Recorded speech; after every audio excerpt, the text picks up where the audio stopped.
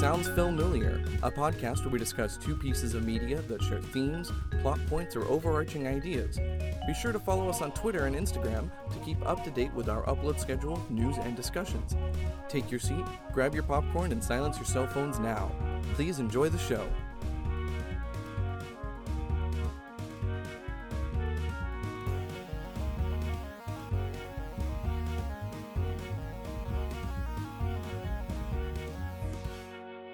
Welcome to Sounds Familiar. My name's Caleb, and you don't want no part of this shit. My name's Stephanie, and I'm just so glad you learned to play the guitar so good, even without having a sense of smell. My name's Justin, and you can take the children, but you leave me my monkey! All our quotes were from the same one tonight, of course. What was I gonna quote from Walk the Line? You can't walk no line. No, that's not good. No There's line. nothing there. You could have went with when I was just a baby, when I was just a train. Mom, always be a good boy. Don't ever be a gun. Thank you, Neil Cicerega. Well, tonight we're talking about walking. Walking. Hard lines. Walking hard or hardly walking. Hey! Hey! Stephanie, when did you become my grandpa? I want a divorce. Yep, so... We are discussing music, biopics, and parodies thereof. Yeah, let's put it that way. Walk the Line, which is Oscar bait as hard as anything could be, Yeah. and Walk Hard, the Dewey Cox story, which may be the best parody I have ever seen. It's fantastic. Way better than it has any right to be. Right. I saw this movie for the first time last year, and I don't like a lot of American comedies, alright? It's way better than it has any right to be, and it directly parodies many scenes of Walk the Line, and then a lot of it is just parodying the music biopic genre as a whole.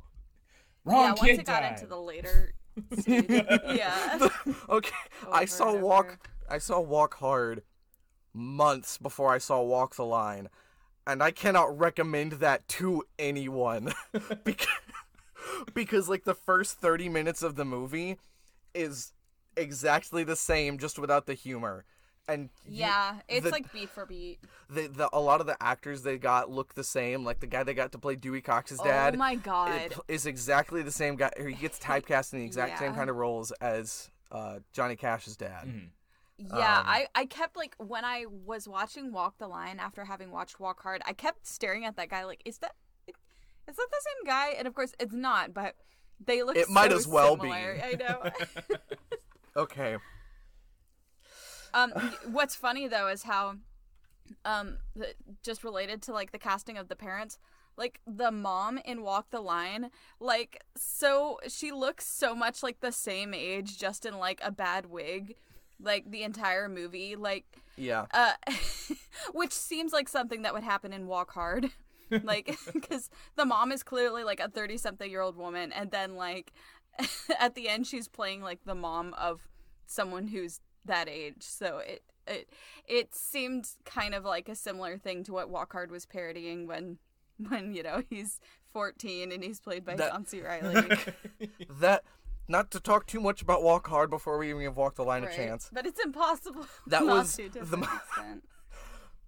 Watching Walk Hard first, the scene when there's a time skip and it's just adult John C. Reilly playing a 14-year-old, that's a funny joke on its own. But knowing in context that Walk the Line was trying to pass off Joaquin Phoenix as a 20-year-old. 20 years old. I was like, no, this man is 30 on a good day. Right, this isn't just a joke. Someone actually watched Walk the Line and was like, holy crap, they thought they could get away with this. We are going to roast them. Yeah. So, enough sucking Walk Hard's dick.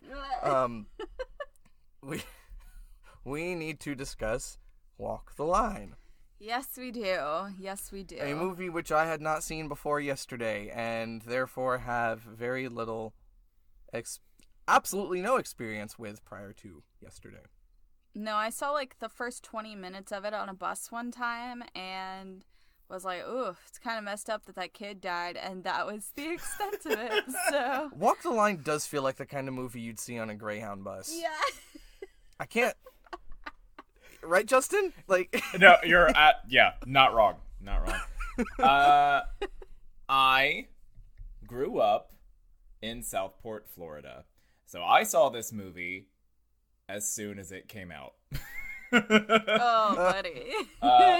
What, did rednecks like love this or something? Not in theaters, but my mom rented the DVD that you could still rent DVDs at this time. It was 2005. That's true. It was 2005. And Walk Hard came out only 2 years later, so they had to have they started rushed writing it. it immediately after seeing it. That's so funny. And then I've seen it a few times, like bits and pieces as it's on TV. And once again, my mom or dad would be watching it. And so I watched it this time, and my feelings were pretty much like, oh, okay, yeah, like the performances are okay. Felt nothing towards it. Now I watched it, and I was like, oh, this is boring. This is real boring. yeah, and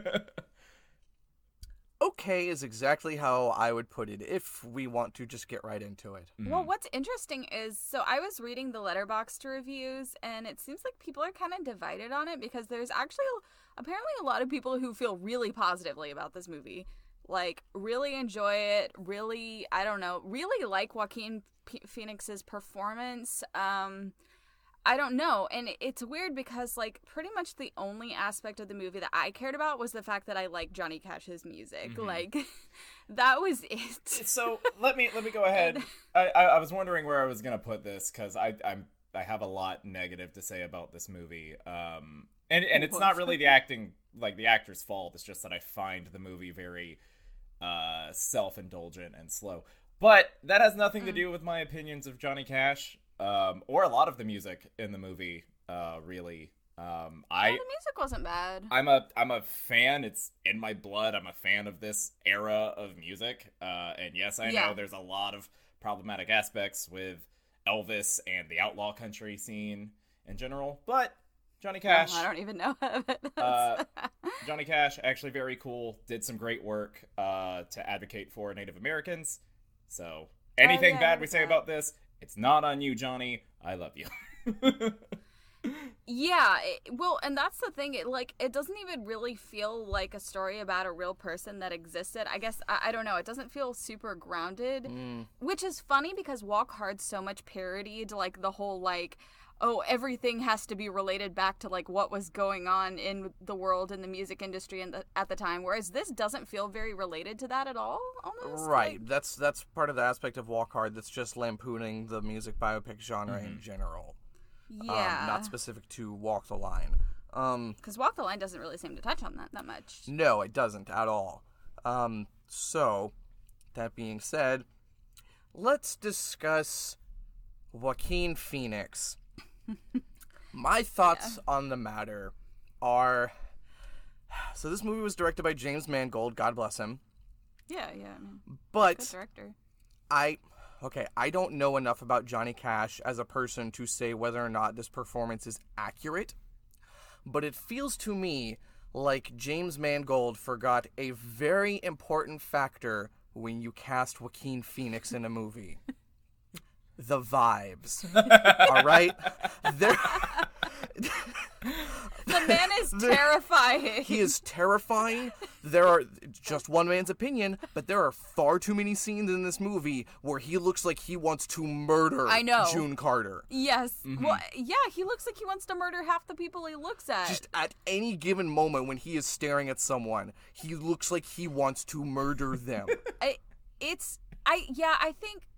I think that this role and the kind of, like, character that this is needed a much more likable presence because because at no point in this movie did I like him or root for him. Oh yeah, like he's just a total dick, and not just a dick, but, like, kind of scary. Like, he seems like he might just kill someone. Yet every single scene, it feels like, up until, like, the last 5 minutes, it feels like he says the most dickish thing possible in the moment. No, without exception. So when he's like in the middle of the movie, when he is at his worst and he's like stumbling around on stage and everything, it's like, man, Joaquin Phoenix is acting the hell out of this, but I don't believe him when he gets to be happy at any point in the movie. Oh my god. Some of the parts in the movie, he would, like, very rarely does this happen, but occasionally, like, he would make a joke or laugh about something, and I was scared shitless. Like, whenever he would do that, I was like, this is the Joker. Like, I'm scared. Like, he would get this smile, and it was so, like, toothy, and like, his brows would just narrow, and I was like, what? No. Yeah, no, when you know, the Joaquin Phoenix was first cast as the Joker, I was a little, we were all a little skeptical. But, I mean, we were willing to give him the benefit of the doubt because he's Joaquin Phoenix. But watching this performance, I'm like, oh, I totally get it. Yeah. I still don't think he should be Joker. But I feel like that was an alright He should be someone else unsettling. I can see why watching this would make you go, this guy should be the Joker, baby. So, my opinions of Joaquin Phoenix, like, I like him. I think he's very good. I'm wondering if I haven't read Johnny Cash's autobiographies, and I'm never going to. But this film is based on 2 autobiographies of Johnny Cash, which makes me wonder how hard is Johnny Cash on himself in those biographies. I know, jeez. Aren't autobiographies usually kind of self-congratulatory? If these were based on autobiographies, this must have been pretty self-deprecating. I mean, that checks out. Have you heard the man's music? That's true. That's a good point. And I should add that it's not that I think Joaquin Phoenix's performance is bad. I feel similarly about him in this role to how I feel about Gary Oldman in Dracula, which is that I think they are turning in a great performance that doesn't suit the character or that doesn't really gel with the movie. So I don't know. Like, it's like, I clearly think they're good actors and they are acting well. It's just, I don't know how well it works for the movie. No, that's fair. I don't know. I agree. It's just strange having a movie in which I did not like the protagonist or root for them at any point in time because they were just constantly such a creepy douchebag. And maybe this movie was just relying too hard on the fact that it's about Johnny Cash. Oh, absolutely. People love Johnny Cash. That's, yeah. But as someone who has no feelings about Johnny Cash beyond, I enjoy his music. Like, they probably leaned a little too hard on that. That's my thought. Well, I think that. What? Go ahead, Justin. I was just going to say that there's a reason that this movie was huge when it first came out, and now no one really talks about it. And it's that has to be the reason. Was it really big? I mean, Johnny Cash had just died like the year before. I was gonna say that was a little before I was really aware of movies. I wasn't really aware of like the cultural hype around it. I mean, I wasn't really like reading film discourse on the internet yet, but I remember it being talked about on TV all the time, and like I said, people that I was surrounded with loved this when it came out. Oh, really? Mm-hmm. Well, I think the movie, as far as like likability, is relying a lot on Reese Witherspoon because she is putting in a lot of work here, like in a good way. Like she's like all the likability that could be packed into this film. Right. So it really should have been her story, honestly. Like if I were to look at it as like a fictional story and not based on people's lives, or maybe even then, I don't know. I feel like if anything, she should have been the protagonist and it should have been about her meeting this guy and it kind of was. I mean, to be fair, the movie did focus on her a lot, but it honestly felt more like her story in some ways because she was the one with most of the conflict in regards to the relationship. Mm-hmm. Like, I don't know, like so much of his conflict is just, I am addicted to drugs, I guess, and this chick keeps turning me down. So, I don't know. That about sums it up. Yeah. That about sums up the middle 2/3 of the movie. So, I don't know. I feel like it would have been more interesting if it was just more completely from her perspective.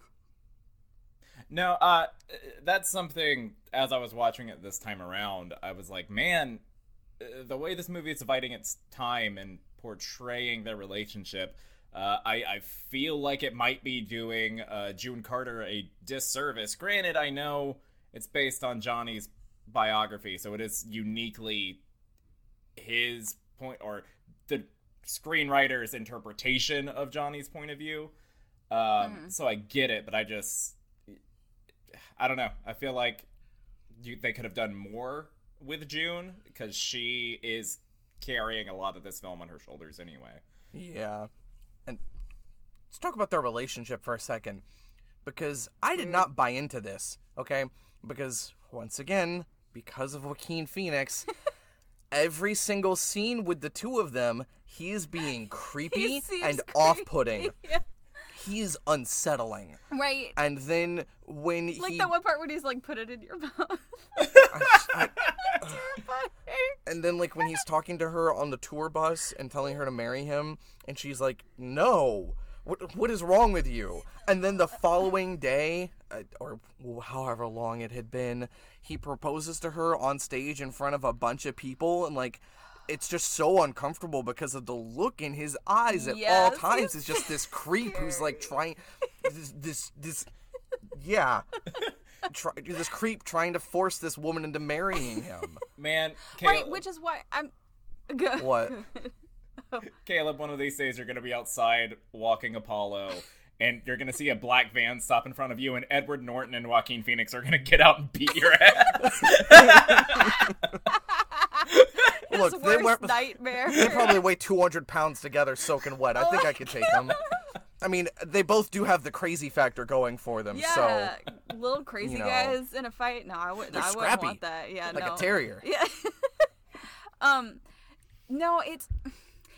I don't even want to say that I don't think they have chemistry. I think they act well with each other, but I just feel like they need a little more... I don't even know how to put it, like cuteness as like a couple, or just at least a little more, these are people who like each other, or at the very least want to be around each other.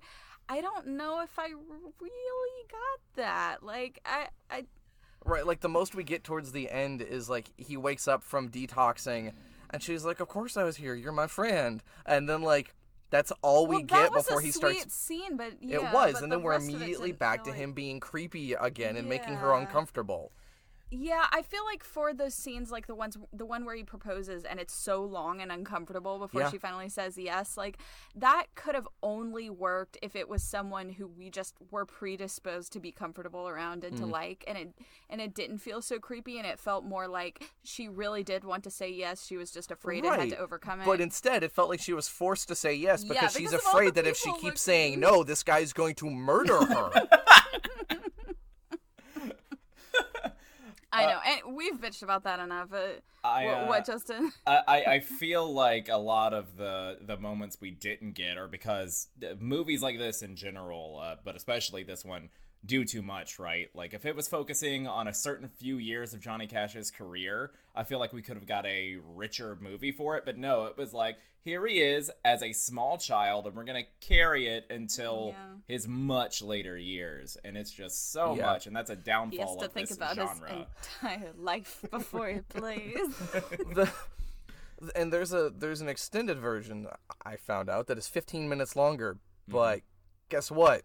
I wasn't going to watch that right after watching the one I just saw. There's probably like 3 extra songs, and like that's it. I'm about to say it better just be musical numbers, because like... It's probably all it is. Yeah, and that's fine. I mean, Joaquin Phoenix did a fairly good job as with the songs. I mean, he's clearly not a bad singer.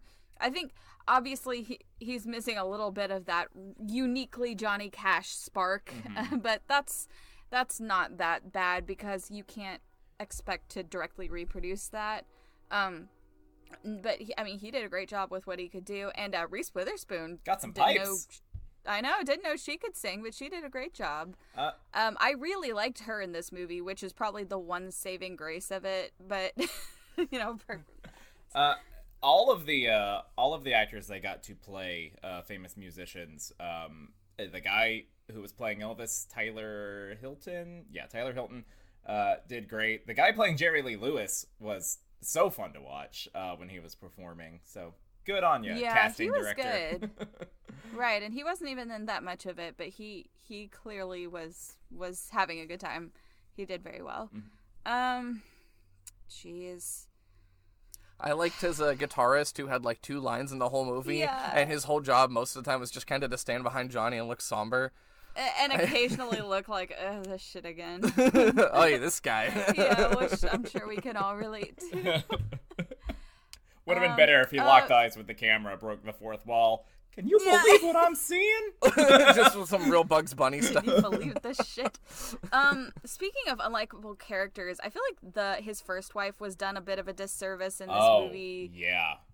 The way that she's portrayed is just like, hey, can you believe this stuck-up bitch? I mean, he shouldn't be cheating on her, but wow, what a bitch, am I right? Like, boy. She doesn't want to hear about girls trying to fuck me all the time. What a bitch. Yeah, just everything is like, you know those characters in a movie where it's like, you can tell the movie is at this weird place where they're on one level they're telling you, yes, this character has a good point, but also, aren't they kind of a drag about it? Like, you know what I mean? So, like, the way she was framed was very much that way to me. I don't know. I mean, I get it, because if you want to be like rooting for this guy to leave his wife and, you know, get with this other chick that he met, like, you kind of do, I guess, have to make it seem like one is much preferable to the other. It was just really obvious. The stuff with June. Okay, now we're running into problems with the genre itself here. Yeah. Because the whole will they, won't they dragging out through the entire movie is obnoxious and tired and boring. Yeah. But, like, we couldn't really do it any other way. You know, that's part of the problem with the biopic, is we're largely, not entirely, they'll still take liberties, but we are largely bound by reality. And so the constant will they, won't they, the back and forth with him and June got very old after a while. Mm-hmm. Well, it felt like not very much changed. I mean, okay, it did. There were steps to it, you know, like at first it's like, oh, we're not going to sleep together. And then they do sleep together. And then she's like, no, I can't do this. And then, you know, she comes back and helps him through his addiction, but like only as his friend, and like so forth and so on. And then it seems like that he's not going to ask her to marry him anymore, but psych, he still does. Like, I don't know. I guess it did evolve, and yet it feels like it didn't. Yeah. If that makes sense. It was like a switch was just flipped for the convenience of wrapping up the story. Well, that's the thing. I'm trying to remember exactly what happens near the end of the movie, but particularly I'm trying to remember what happens in between her pretty definitively turning him down in that conversation on the bus, and him being like, well, fine, I won't ask you anymore. And then him asking her and her saying yes. Like, I'm trying to remember if there's anything like literally nothing else. happened. They have a conversation where she's in her dressing room, and she's like, the only time I'm talking to you is on stage. Right, it doesn't feel like anything changed. And then he proposes to her. That's the weird part to me. Like, I don't know what caused that to happen. Like, narratively, I'm just talking about, like, within the confines of writing a story for a movie, I'm not sure what the impetus for that change was. It really does feel like they were so many pages into the first draft, and they were like, oh, we're getting a little long-winded here. Just wrap it up. Just wrap it up. Yeah. Don't do a rewrite. Wrap it up. Part of the problem, I think, lies within another aspect of the pacing, and that's the quote-unquote bad period lasts way too long. It's most of the movie. Right? Mm-hmm. Every biopic has the part, or has the chapter where the musician gets famous, they get addicted to drugs, they start neglecting their friends and their family and their health, and they go to a bad place. And in this movie, like, that's most of the movie. It should still be a significant chunk, maybe, but it's most of the movie. And at a certain point, I'm just like, we get it. He's addicted to pills. Move on to the next thing. Yeah, because there's very few things that are like, did Johnny Cash iconography, if that's how you even want to say it. Like, you needed to show him passing out on stage and him kicking out the lights that one time, and then you would have been like, okay, yeah, we got it. Check those boxes. Let's get out of here. Right. They never showed Elvis shooting a TV. That happened a lot. What? Then you go shooting TVs with Elvis? Just look it up. Elvis used to like to shoot TVs. Like, he did it once because he was angry, and then he just would keep TVs around because he thought it'd be funny to be like, oh, this sucks. I mean, my man's did it for the bit. He's right. That's a great bit to do it. Like, just having friends over for dinner. Oh, this show sucks. Oh my god. You know what? That is a great bit. I'm sorry. I'm gonna have to. Ignoring gun safety aside, that's a great bit. I do love that they found the time to sneak in that Elvis, like, really loved food. When, like, he's talking to Elvis after the first time seeing him, and he's like, "You hungry? You want a sandwich? Okay." Like, that didn't have to be in there, but I didn't even know that. That's funny. Yeah, at first I was like, is that the Elvis? What's happening here? I actually didn't know that Johnny Cash, like, toured with Elvis, or... Oh, yeah, they had a... Whatever. What is the name of that supergroup? He had a supergroup with, like, him and Jerry Lee Lewis and I think one or two other people. Oh, well, holy shit. Yeah. See, yeah, I don't fucking Was it the know. Traveling Wilburys? It's not... I think... Is it called the... Is it called the Highwaymen? It's something like that. Something... Not important. This isn't a music show. Look it up. Audience, if you want to know, Spotify's a thing. No. Yeah. Huh. Okay, let's see. What else, guys? I was thinking about my feelings on the music biopic as a thing. Mm-hmm. Okay. I know often they are made with permission from the artist or the artist's estate. But I still can't help but feel like they're a Hollywood gossip column dressed up as Oscar bait. Because we're taking these people... I know they're based... You said this movie is based off of 2 autobiographies. But I still can't help but feel like we're taking the deep, intimate, dark moments of a person's life and, like, construing them into a screenplay for the purposes of establishing a coherent story and, like, throwing it all up on the big screen to be like, ooh, look at his drug problem. Yeah. I don't know. It's still... It can like feel I said, exploitative. Yeah. It's weird. I'm not saying they're a bad thing and they shouldn't exist. It just feels weird to me. Yeah. It's complex because it's like if the person themselves is not around to give permission, then it's kind of that weird situation. It's like, well, okay, is it all right if their family gives permission? Is it all right if you do it with, like, empathy and with, like, trying to make them look as good as possible? Like, is it okay then? Because even then you still are technically making money off of it and, like, showing, like Caleb said, all their deepest, most traumatic personal moments just for people's entertainment. I don't know. What were you going to say, Justin? It's interesting because it is based on those 2 autobiographies, but what degree have they taken creative license with it? How involved was his estate? Was he ever involved in the process? I don't know. And then you get movies like Rocket Man, where Elton John was heavily involved, so that's less weird. Yeah. To and me. He's still alive, so... Yeah. But, like, there was something around this time period, because we got this, Ray, Beyond the Sea, I think a few more, all, like, in the same 2-3 year period. I saw one about Richie Valens, but I don't know exactly which year that was from. I don't remember what it's called. And there was one about Buddy Holly, right? Was there? Mm-hmm. I mean, it makes sense. It's interesting to me that the concept of the music biopic is such a particular thing, like, even separate from the biopic itself. Like, yeah. It almost feels like there are way more music biopics than, like, biopics of other, even forms of, like, entertainers, like athletes, actors, I don't know, talk show hosts, whatever. Is there a biopic specific about talk show hosts? You just made me realize how bad I want Conan O'Brien to star in a ridiculous biopic about himself.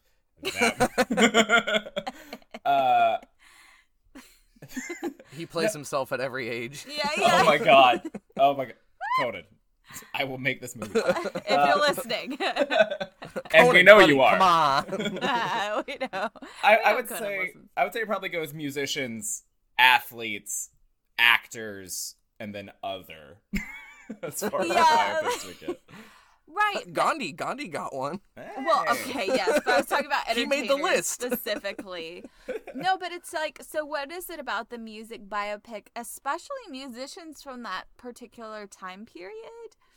Because It's All right, I feel like you both have interesting answers to this, so I want to hear both of them. okay. I was gonna say, I think it's that particular time period, artists who spun out of like the 50s and the 60s. There's this, not aura. What's the word I'm looking for? Mystique? Yeah, there's this mystique to them. Like they're these legendary figures. You know, they're paragons of the culture. Yeah. I don't know. You know, a lot of them died young. A lot of them Yeah. had crazy careers and life stories. They were hugely influential on the culture. And, you know, as years went on and we put out so much more culture, the individual person can have less of an impact, you know? Right. yeah, that's exactly the point I was going to make, is that there's no one is ever going to be as famous as Elvis and the Beatles were. That's just a fact. You can't do it now. Because everything, like even people who are huge aren't, like your grandma's not keeping statues of Robert Downey Jr. Well, we don't have the monoculture now that we did at Right. the time, Yeah. which is part of it. It's like back then, even if that wasn't really your thing, you didn't know it wasn't your thing, or maybe like Right. or you didn't know what was your thing. I guess I should say. Right. The a lot of market is time. too large now. There are too many options. There's too many subgenres. The culture is too fractured. Right, like think even of the most famous entertainers, like actors and musicians that you can think of today, and even then it's still, they don't have quite the stranglehold on the culture that I guess celebrities at the time did, just because there's so many more of them and people's interests are able to be so much more diverse. Yeah. Which is a fantastic thing. No, It's yeah, just it's definitely. interesting to see like this era where it seemed so singular. When Right. something I mean, like, popped off. How many TV channels were there in 1966? Like, Like your two. grandparents probably had like 5 channels, you know? There was like 1 or 2 talk shows where musicians could go on to perform. I mean, you know, everyone watched those shows because that's all there was. Right. Which is kind of interesting. It's like, if all you have to listen to is this one thing, if all you have to watch is this thing, like, I guess it's either start liking it or just be miserable all the time. I don't know. So, I don't know. It's get busy consuming or get busy dying. Oh my god. Thank you, capitalism. Yeah, it is interesting. I mean, since we're talking about biopics at all this episode, I'll just go on record as to say that I don't like them, and I think they're kind of, I don't know, I don't think they're a great concept for a movie. Like, I totally get why people are drawn to them, but I just think that trying to like squeeze a person's life into something that makes sense for the plot of a movie just doesn't really work, because the part of the whole reason for storytelling is that it is artificial and it is kind of constructed in a way into this particular narrative, checking these particular boxes. Like, usually, obviously, I'm not talking about your avant-garde student film, but usually it follows a particular pattern that is more or less replicable between films and across genres. Like, and the thing about biopics is that they are trying to force all the experiences of a person's life into that pattern, because otherwise it does feel slow and anticlimactic. Yeah. I feel like for this type of story, I much prefer a documentary. Yeah. Because now a documentary still wants to attempt to hit specific story beats or emotional beats Yeah. in It has to keep your the film, interest. but it feels like, much less so. If we can't find something super dramatic for this next segment, we'll work with what we have, or we'll address something off to the side. It's much less necessary to drum up stuff and try to shove things in sequence that weren't necessarily, close to each other for the purposes of story.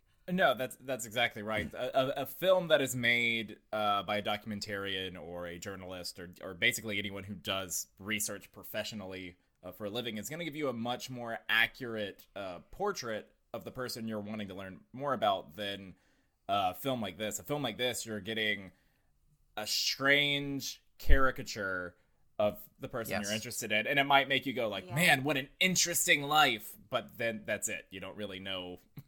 You don't really know more. Right. It just doesn't feel like you're really getting to know that person because it feels just like a filmmaker's interpretation of them, which is what it is. I don't know. And I guess, like, I don't really get it on a personal level because so much of what I love about movies is that they are constructs and they are artificial and they are clearly people saying, I want to tell a story about this particular thing in this particular way. And they're very on the surface about that. Like, I like that personally. And so I guess I don't care for it as much when a movie is like, oh, this really happened. This is all real. Like, I'm simply the messenger. I'm just like, no, just own it. Just tell a story.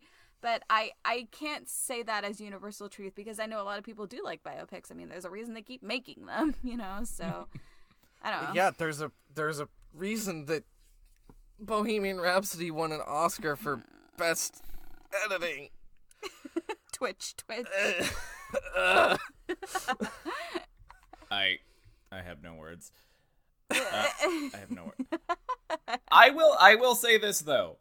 I saw Rocket Man, and I enjoyed it, and I didn't think I would. Yeah. But again, the star it is portraying was heavily involved, so the narrative is probably almost 100% biased, but it's coming from the source, so what do you expect? Right, but that's okay. Like, to me, it's more interesting to see a movie that the person was involved in, because it's like, that's still, it's about them still, like... Something akin to Rocket Man is... not having seen it, I would posit is spiritually more akin to just a really long Graham Norton sequence where, oh my god. What's his name? Who? Rocket Man. Elton John. Where Elton John is just telling just a really long sequence where on a talk show where he's telling an entertaining story about his life in showbiz. Yeah, and that's like that. It still retains that kind of real, but also is it kind of quality, but in a way that feels more true because it's the person themselves being like, here is how I see my experience. It still feels more authentic, I guess. But I don't know. I guess my final question to pose for the discussion of this film would be, since biopics are obviously enduringly popular, what do you think it is that people like about them? Like, given we don't seem to very much, but they have to be popular for a reason, what do you think people are drawn to? It's easier. Okay. I think it's a combination of multiple things. One, people are fascinated by celebrity. Mm-hmm. Well, yes. We always have been, we always will be.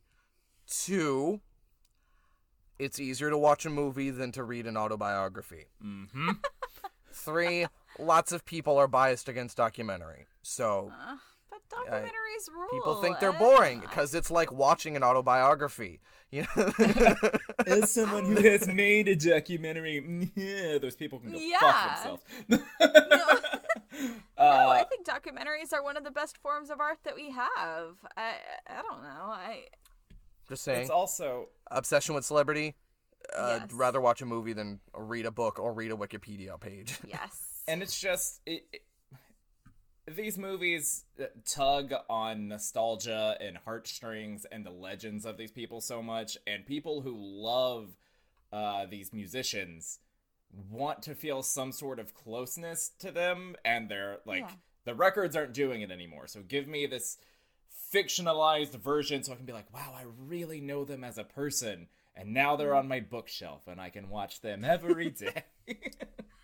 I guess that makes sense, and maybe that's part of why so many biopics like lean so hard on like the really dark and really low periods of people's lives, because it gives you a sense of, I don't know, a sense of deep understanding of them, I guess. I mean, regardless of how genuine that might be, I mean, if you see someone at their lowest, even if it's through the medium of film, you feel like you do know them. And maybe that's what it is. You see them on TV, you see them at their highest. You see them in a biopic, you see them at their lowest. And in between those two things, you know them. And it also has to be a little bit of like, you see someone like, we're talking about the movie, let's use Johnny Cash. You're like, man, if someone like Johnny Cash can get this low and be as big and successful as he was, I can make it through my 9 to 5. Yeah. People like those little bumps of hope. Yeah, and I mean, at the end of the day, we all have to do what we can to survive under the soul-crushing weight of late capitalism. So, I mean, if biopics are how you get through it, then, I mean, knock yourself out, man. Walk the line. I don't know. Yeah. Anything else about Walk the Line, guys? I think I have said all I ever have to say or want to say about Walk the Line. Oh, gee. All right.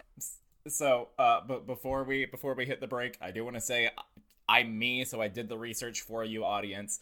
The supergroup he was in with Elvis was called the $1 Million Quartet, with Jerry Lee Lewis, Carl Perkins, Elvis, and Johnny Cash. The Highwaymen, which I referenced earlier, is Chris Christopherson, Johnny Cash, Waylon Jennings, and Willie Nelson. All right. Now, who the fuck is Carl Perkins? A old That was the only name there I didn't recognize. artist. Also, why was Waylon Jennings even a character in this movie? Played by his son. Yes, That's Shooter funny. Jennings. It's just but in a the single group scene. that was around. They were all around each other, coming up at the same time. Yeah. Okay. Interesting. All right. That's it The for more Walk you the know. Line. Yeah. Stay tuned for Walk Hard, of the Dewey Cox story. Hi everyone, Justin here. Thank you so much for checking out our show. You may notice some audio issues during these early episodes as we're recording them in separate locations during quarantine. It is our intention to record in person once it's safe, but for now, we work with what we have. Please follow the recommended guidelines, wear your masks, stay safe, and enjoy the rest of the episode.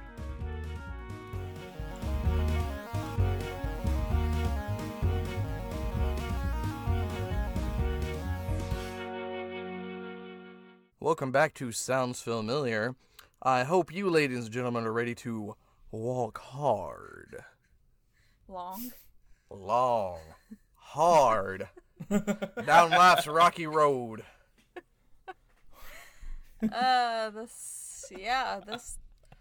Look, the whole reason I watched this movie was because Patrick Willems put out a video about the music biopic, which I will include in the description, and he specifically called out Walk Hard, the Dewey Cox story as the best music biopic. And like the best parody of I watched it, and look, this movie is far funnier than it has any right to be. It is the most accurate parody I have ever seen. Yes, it really is like a synthesis of all the big biopics, like the big music biopics, especially from that particular time period that we were talking about in the last segment. It's most clearly based off Walk the Line, obviously, even by the title, and like down to very specific plot beats. But... the entire first like half hour of the movie is almost the same as Walk the Line. Yeah. We start at the modern day concert, and like he's being somber, and the stage manager is coming like looking for him, and he's reminiscing about something, which is where we get the Dewey Cox has to think about his entire life before he goes on stage. Because that's exactly what Walk the Line does, and I would posit that other music biopics also do the same. I mean, it makes sense as a framing device, doesn't it? It does. Yeah. It does. And it's funny, they tie it up in an even nicer bow because the song he's about to perform is literally an explicit summary of his entire life up to that point. So it only makes sense that he would think about it all beforehand, you know? He was born in a small town in the South. He had an older brother he looked up to. The older brother died in a horrible accident. He was halved in a freak machete fight accident. And his dad is angry because the wrong kid died. Which he says which so the dad, many times. The dad explicitly says in Walk the Line once. Oh my God, he literally says the wrong kid died. Right, it's funny because he doesn't actually say it a million times and Walk the Line, but the idea is so Every present line is that- delivered with the implication of the wrong kid died. Yes, which is why Walk Hard just kind of takes it and runs with it. His older brother was such a good boy. He was gonna be a preacher. Sorry, I've crossed lines, and instead of just reciting Walk Hard, I've crossed back into mocking Johnny Cash's actual life story. So the wires got crossed there. I would like to apologize. Yeah, Johnny Cash, for the record, did not kill his brother in a machete fight. Right. So we have a time skip where adult John C. Reilly is playing a 14-year-old, which is A bit. That making continues. fun of So the fact that it's so funny. There's my 14-year-old son. That I'm your 12-year-old girlfriend. You hear that? I'm Dewey's 12-year-old Kristen Wiig. girlfriend. Kristen Wiig does a great So job good. in this. So she plays Dewey's first wife, who is, what was her name? Viv in Walk the Line. Yeah, or Vivian. whatever. And the Kristen Wiig's portrayal is so much more sympathetic than the other one. She. Or is allowed to be so much more sympathetic, oddly enough. We were talking about how the character of the first wife in the first one was very much like what Stephanie was saying about how, yeah, you understand why she's upset, but boy, what a drag, am I right? And Kristen Yeah. Wiig chews into that. Yeah. And she's always got like 3 babies. yeah, so she's constantly holding more children. I love the when she first tells Dewey that she doesn't believe in his dream. And okay, he has the great line. I think I'm doing pretty well for a 15-year-old with a wife and a kid. The sequence where she says, "What about my dreams?" And he says, "I can't build you a candy house. It won't work. It would Well, if melt." it never rains. Yes, that whole sequence right there sounds exactly like a bad lip reading sequence. Like her delivery of "it will if it never rains" sounds exactly like something from a bad lip reading video. Oh my god. Oh my God. Which, that is something I will say about this movie. It still does fall victims to some of my less favorite things in modern comedies, in some of the lines just feeling like ad-libbed bad SNL. Which it very much feels like an SNL movie. Right, I mean, we've One of the got better numerous ones, cameos but, yeah. from famous comedians of the time, which of course we're going to do that in an American comedy. Speaking of cameos, okay, so Walk the Line has all of those quote-unquote celebrity cameo characters like Elvis Presley, and I love the way Walk Hard does this, where they're just so overt and explicit about it, where, like, when Dewey Cox is talking to Buddy Holly, played by Frankie Muniz, and every line they deliver, he's like, "Wow, thanks, Buddy Holly, I think you might be right." He's like, "You know I am," or "My name isn't Buddy Holly," stuff like that, where they're just constantly saying his name to remind the audience that, hey, this is Buddy Holly. My favorite, favorite. of those, outside of maybe the Beatles in the movie. I know what your is, favorite Of course, is. Jack White as Elvis. Right. Great job delivering a late Elvis. Like, there's only 2 people know Kung Fu, The Chinese and the King, and I'm one of them. One of them is me. Watch out, man. Jack White as Elvis. Watch out, man. This is gonna be a horrible segment. It's literally just us reciting jokes from it's Walk just Hard. laughing about it. Just watch the movie. While we're doing that, the Beatles sequence. Yep. I love the Oh, Beatles sequence. great. It's hilarious. It's just I love Paul Rudd's John Lennon. the way he moves his mouth way too much with every Yeah. word. There's just too much movement going on there for the amount of syllables. Yeah. So they're all great, but when Dewey is coming out of his trip and they ask if he wants to do it again, Jason Schwartzman popping in sideways. Sideways. How did they do There's so many little jokes in that sequence. I wonder if your songs will still be shit when I'm 64. Yeah. The Beatles, please do not be fighting here in India. That would kill me. Paul's a big great cunt. Like fucking, just the wow. It seems like there's really a rift growing between the Beatles.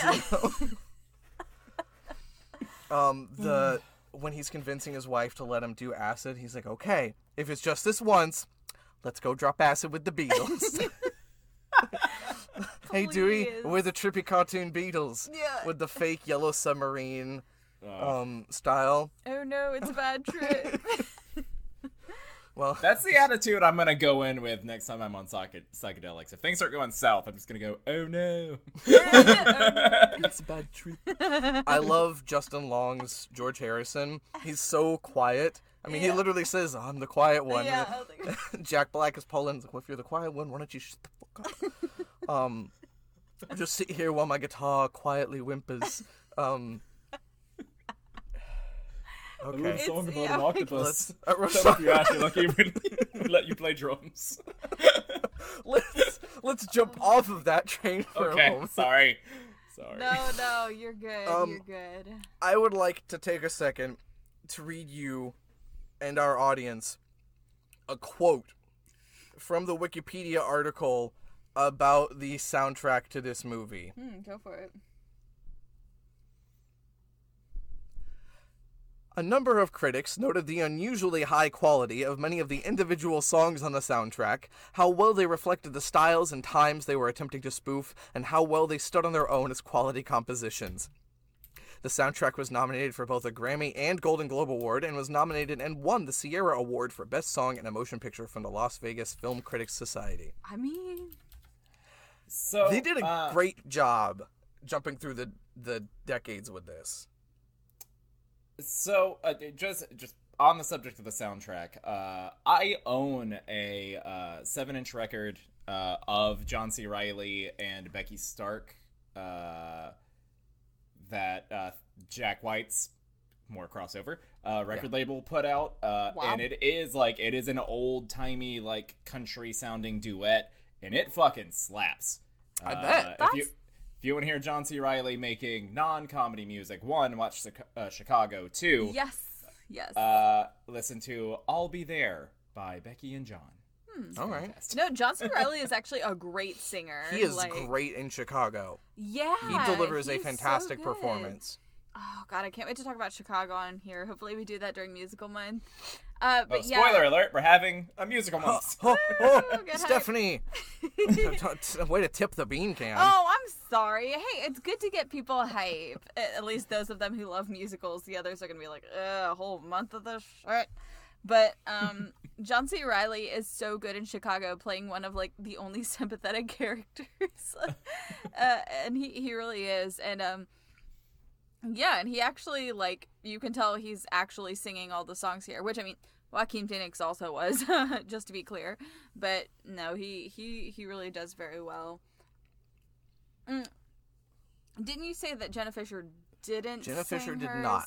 Okay, interesting.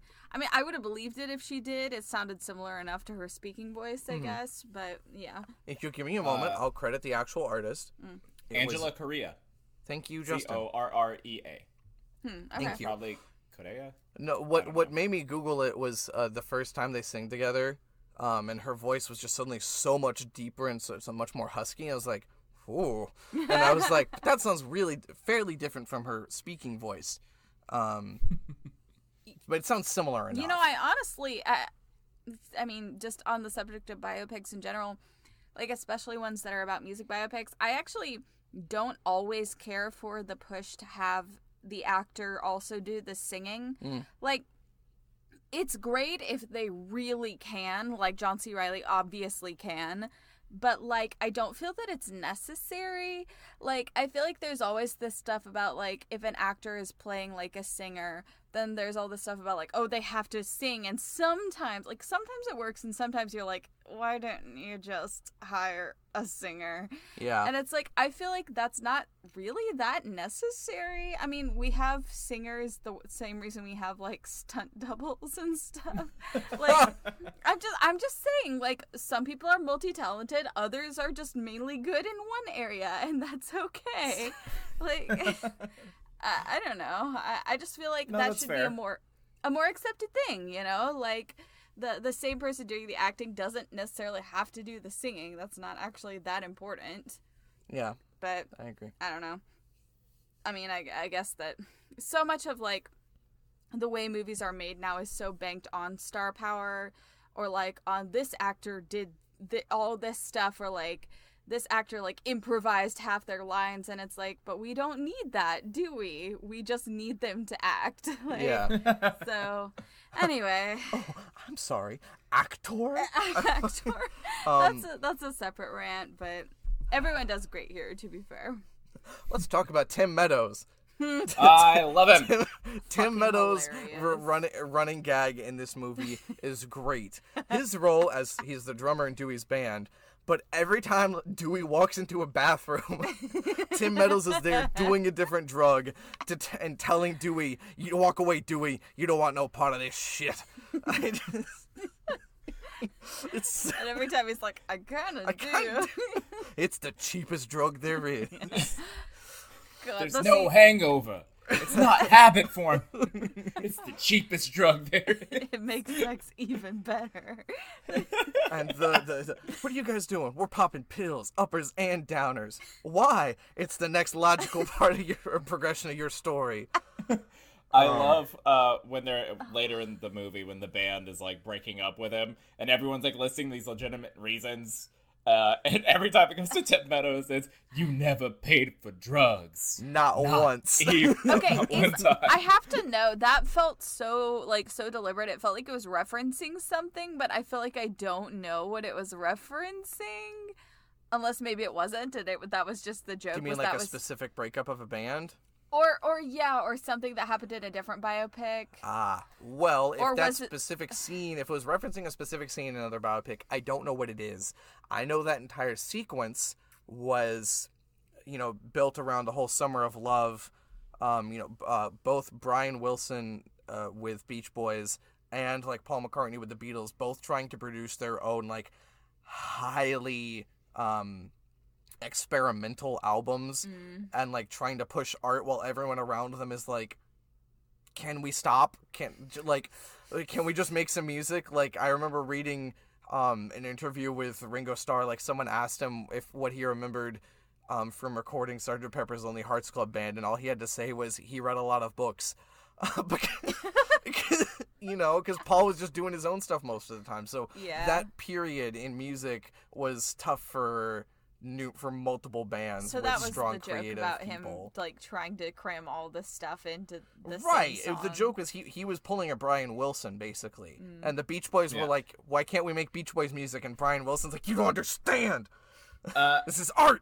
So, get it. so that is worth noting. Like, obviously, Johnny Cash is there, but there's a period where he's a Bob Dylan stand-in. There's that period where he's a Brian Wilson stand-in. Yeah. He represents so many different people. Like, the first half of the Yeah. movie seems very specifically Johnny Cash. a Johnny Cash and other rockabilly artists, but then it just goes wild. Yes, In the you're back right. half. See, and Walk the I'm Line here for it. ends at the Folsom Prison performance, Or where is close to it. It ends after he asks her to marry him. the Folsom Prison performance was after they got married. No, it wasn't. Never mind. Okay. Folsom Prison is close to the end. Okay. It's You're right. That's the show they're leaving on the bus when he starts badgering her to marry him before Yeah. he asks her on stage the Yeah. next night. Gotcha. But Walk Hard goes all the way up to the modern day, with like a 71-year-old Dewey Cox. So that's where it does get to explore a lot of other music biopics, is by jumping through the decades and parodying other artists. I love the Bob Dylan segment. It's only a single scene. Mm-hmm. And his bandmates are like, what is this about? And Tim Meadows is like, you guys are idiots. This song is very deep. Yeah, and he definitely was nailing the Bob Dylan cadence. Yes, he was. I love the scene where he's talking to Jenna Fisher. She's like, the 60s are a very important and exciting time. And he says, there's something going on here that ain't exactly obvious. Just directly, like, referencing, for what it's worth. Yeah. It's just so on the nose. The way that when he was playing that protest music, I was like, man, this slaps. And then I was like, wait, this isn't a real song, and he's talking about midgets. Let me hold you, little man. Oh my God. Oh. I'm not going to comment on either the sequence where he is playing in a predominantly black nightclub, or the fact that Hasidic Jews run the music business. I am going to say I'm always a fan of Martin Starr, though I feel like he phoned it in a little here. Not that he had much to do. I love Harold Ramis. You know who Martin Starr is. You love him. He's the Snow Globe Museum guy from Parks and Rec. Right. I barely recognized him. I love Harold Ramis. I love him in this.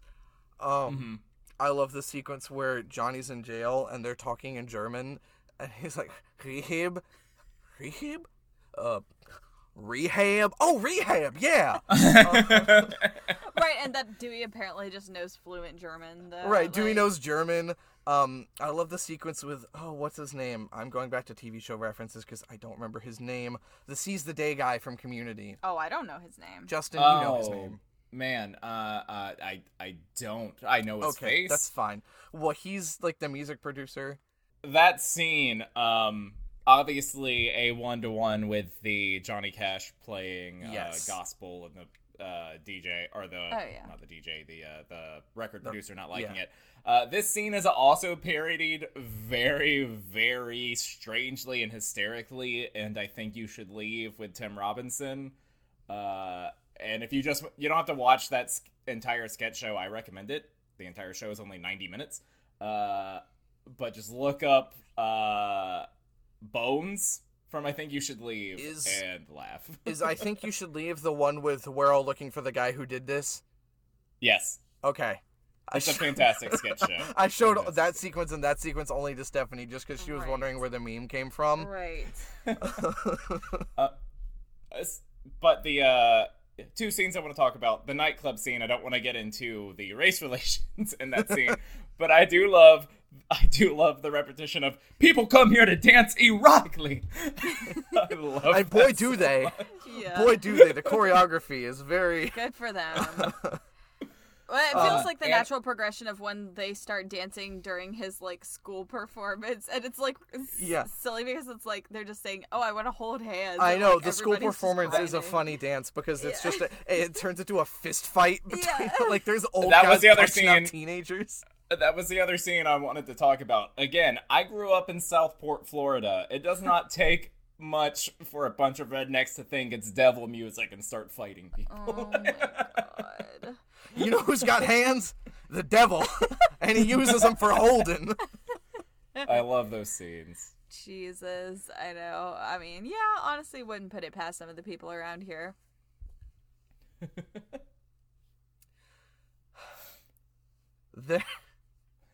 I don't know. Do we need Dad, if you have something to say about this movie that isn't just repeating one of your favorite jokes. Crickets. It's no, okay. So here's the deal. We talked about the format so much before the break that now we are just talking about a direct parody of it. So without going through a movie that goes through very similar beats as the one we just did, we're really just talking about what we liked about it that made fun of the genre that we're speaking of. So I think we're doing fine. Well, that's what the entire movie is structured around, so in a way it's kind of difficult to pinpoint it, But it's like you can pick out certain points where it's like, okay, this is very obviously satirizing something. Like, especially when it has, like, it hits all the beats of, like, getting discovered, you know, touring around with famous people, going to rehab, getting your life together, all that kind of stuff. Comeback tour, etc., etc. Yeah. When Darlene goes to see Dewey in rehab, and they're, like, starting to bang, but like also choking and slapping each other throughout the entire thing. I was like, that sums up how that relationship is portrayed. They're making so out well. beating the crap out of each other at the same time. So After funny. spending like a solid minute going back and forth, like about to kiss. Just like breathing in each other's mouths. Yeah. I love when they first meet after their first show. She kisses him, slaps him, says "I can't," kisses him again, then slaps him. So, because that's exactly like that's the trope of Walk the Line, right? That is exactly how Johnny and June's relationship is portrayed. Yes. For that Yes. entire movie. Yes. Right, and it's exhausting. But see, this one's funny because it's like it actually feels less boring because I don't know, the ups and downs feel a lot more, I don't know, extreme maybe, or I don't know. Well, but I mean that makes sense because it's a parody, but it's like, you know, they're like the part where they get married and like and they're gonna bang it out and then his wife shows up. It's like, what? It does. We were talking about this when we were watching Walk the Line, and that so Walk Hard. There's a joke about he can't get married twice, but Yeah. in Walk the Line, when he marries June, it is never explicitly stated that he is divorced from his previous wife. Right. Yeah, you're supposed to just to assume it at that point. Yeah.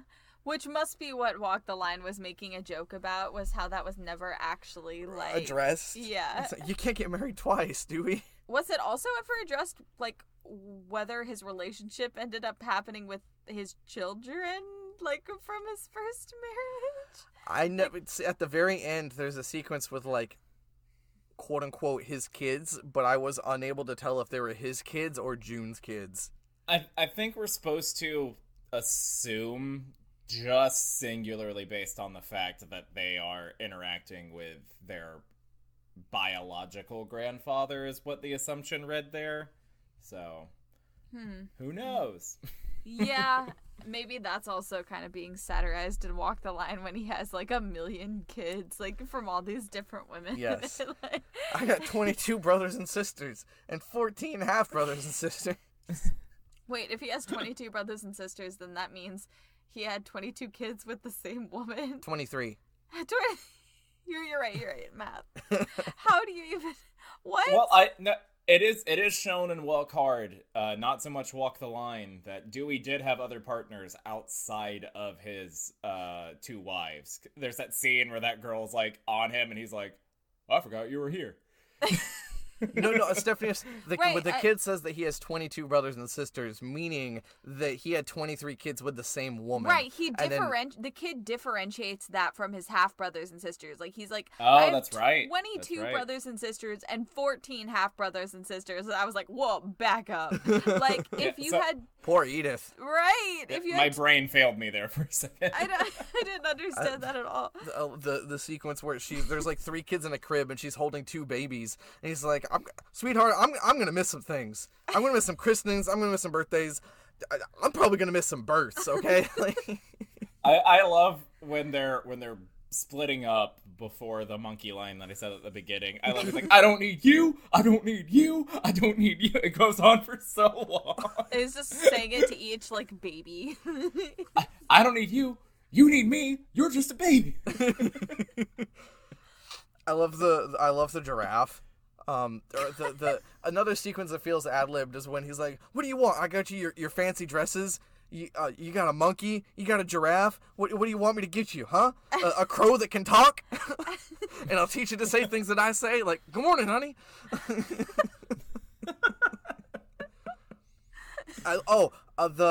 So Johnny Cash rips out a single sink and Walk the Line. Dewey Cox rips out mini sinks. There's a scene at the very end that feels almost like a blooper reel, where there's an entire line of sinks and he rips them out one by one. Yes, it's just basically taking stuff that happens in Walk the Line and just running with it. Yeah. And probably stuff from other biopics that I haven't seen. Right. So I can't really make a judgment on that. I don't know. The stuff in the latter half of the movie feels like stuff not from Walk the Line. So I'm not altogether sure what it is, like what it's from. But I'm sure it's from something.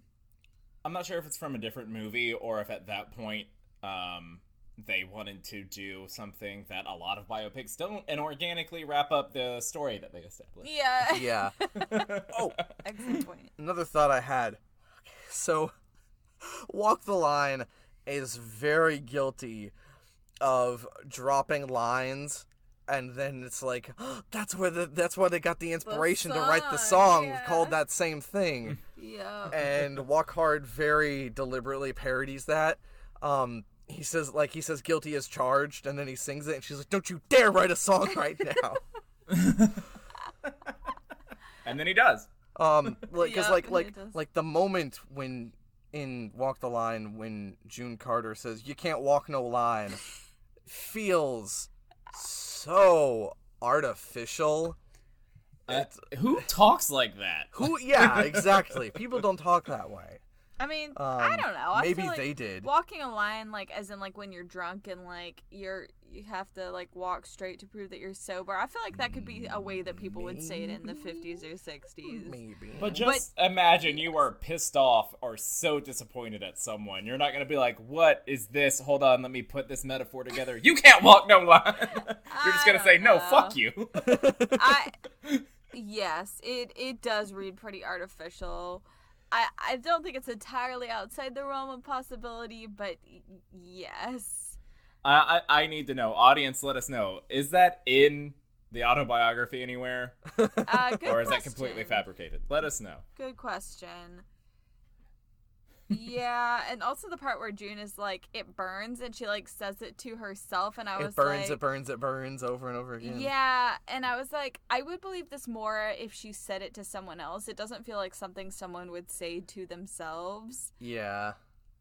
I don't know, but I agree. that doesn't really I was matter. thinking that also. It's a nitpick. I also didn't know that June Carter wrote Ring of Fire. Good on you. I didn't either, which, yeah, I feel like I don't know that much, or I didn't know that much about June Carter before I saw this, and I feel kind of bad about that, like, oh, behind every man, so forth and so on. But it's me, yeah. smiling and taking partial credit. But no, yeah, I do like that it kind of gave part of her perspective. Walk the line, not walk hard. I mean, I guess walk hard also kind of did. I think that's all I have to say about Walk Hard. I've spent enough time sitting here spewing lines of the movie at our listeners. That's most of like, what if this my was. enthusiasm for Walk the Line versus my enthusiasm versus Walk Hard has not been enough to convince you of my opinions on these two movies, watch them for yourselves, I guess. Some concepts are just better in parody form because they weren't that good to begin with. So, but yeah. Justin, do you have anything else? No, again, I feel like anything else we say is just going to be further driving home points you've already made or just jerking this movie off. All right, so without further gilding the lily. Yeah. My name's Caleb. You can find me on Twitter and Letterboxd at @actual_Caleb. My name's Stephanie. You can find me at Steph Has No Name on Twitter and Ray's Left Boob on Letterboxd. I'm Justin. You can find me on most social media at Blame It On Butler. You can find the show on Twitter at SoundsFamiliar. All right. Good night, y'all. Thank you for listening. Good night, everybody. In my dreams, you're blowing me some kisses. You know what? Last thought. I did. That was also a direct parody of Walk the Line because the first duet that Johnny and June sing is oh gosh, suggestive. And she's like, I can't do that. It's inappropriate. Yeah. I wrote it with my ex-husband. Yeah. All right. That's really it. Let's Good night, have fun with everybody. it. All right. Bye, y'all. Love ya.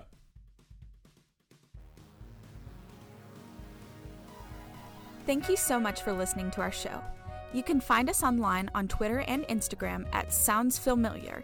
If you'd like to get in contact with us, drop us a line at soundsfamiliar@gmail.com. We'd like to thank our friend Chelsea for our logo. Be sure to check her out on Instagram at ChelseaBHDesigns. We'd also like to thank Shane Quick for our theme music. If you feel so inclined, please leave us a review wherever you get your podcasts. Be sure to tune in every Tuesday for new episodes. We'll see you next time on Sounds Familiar.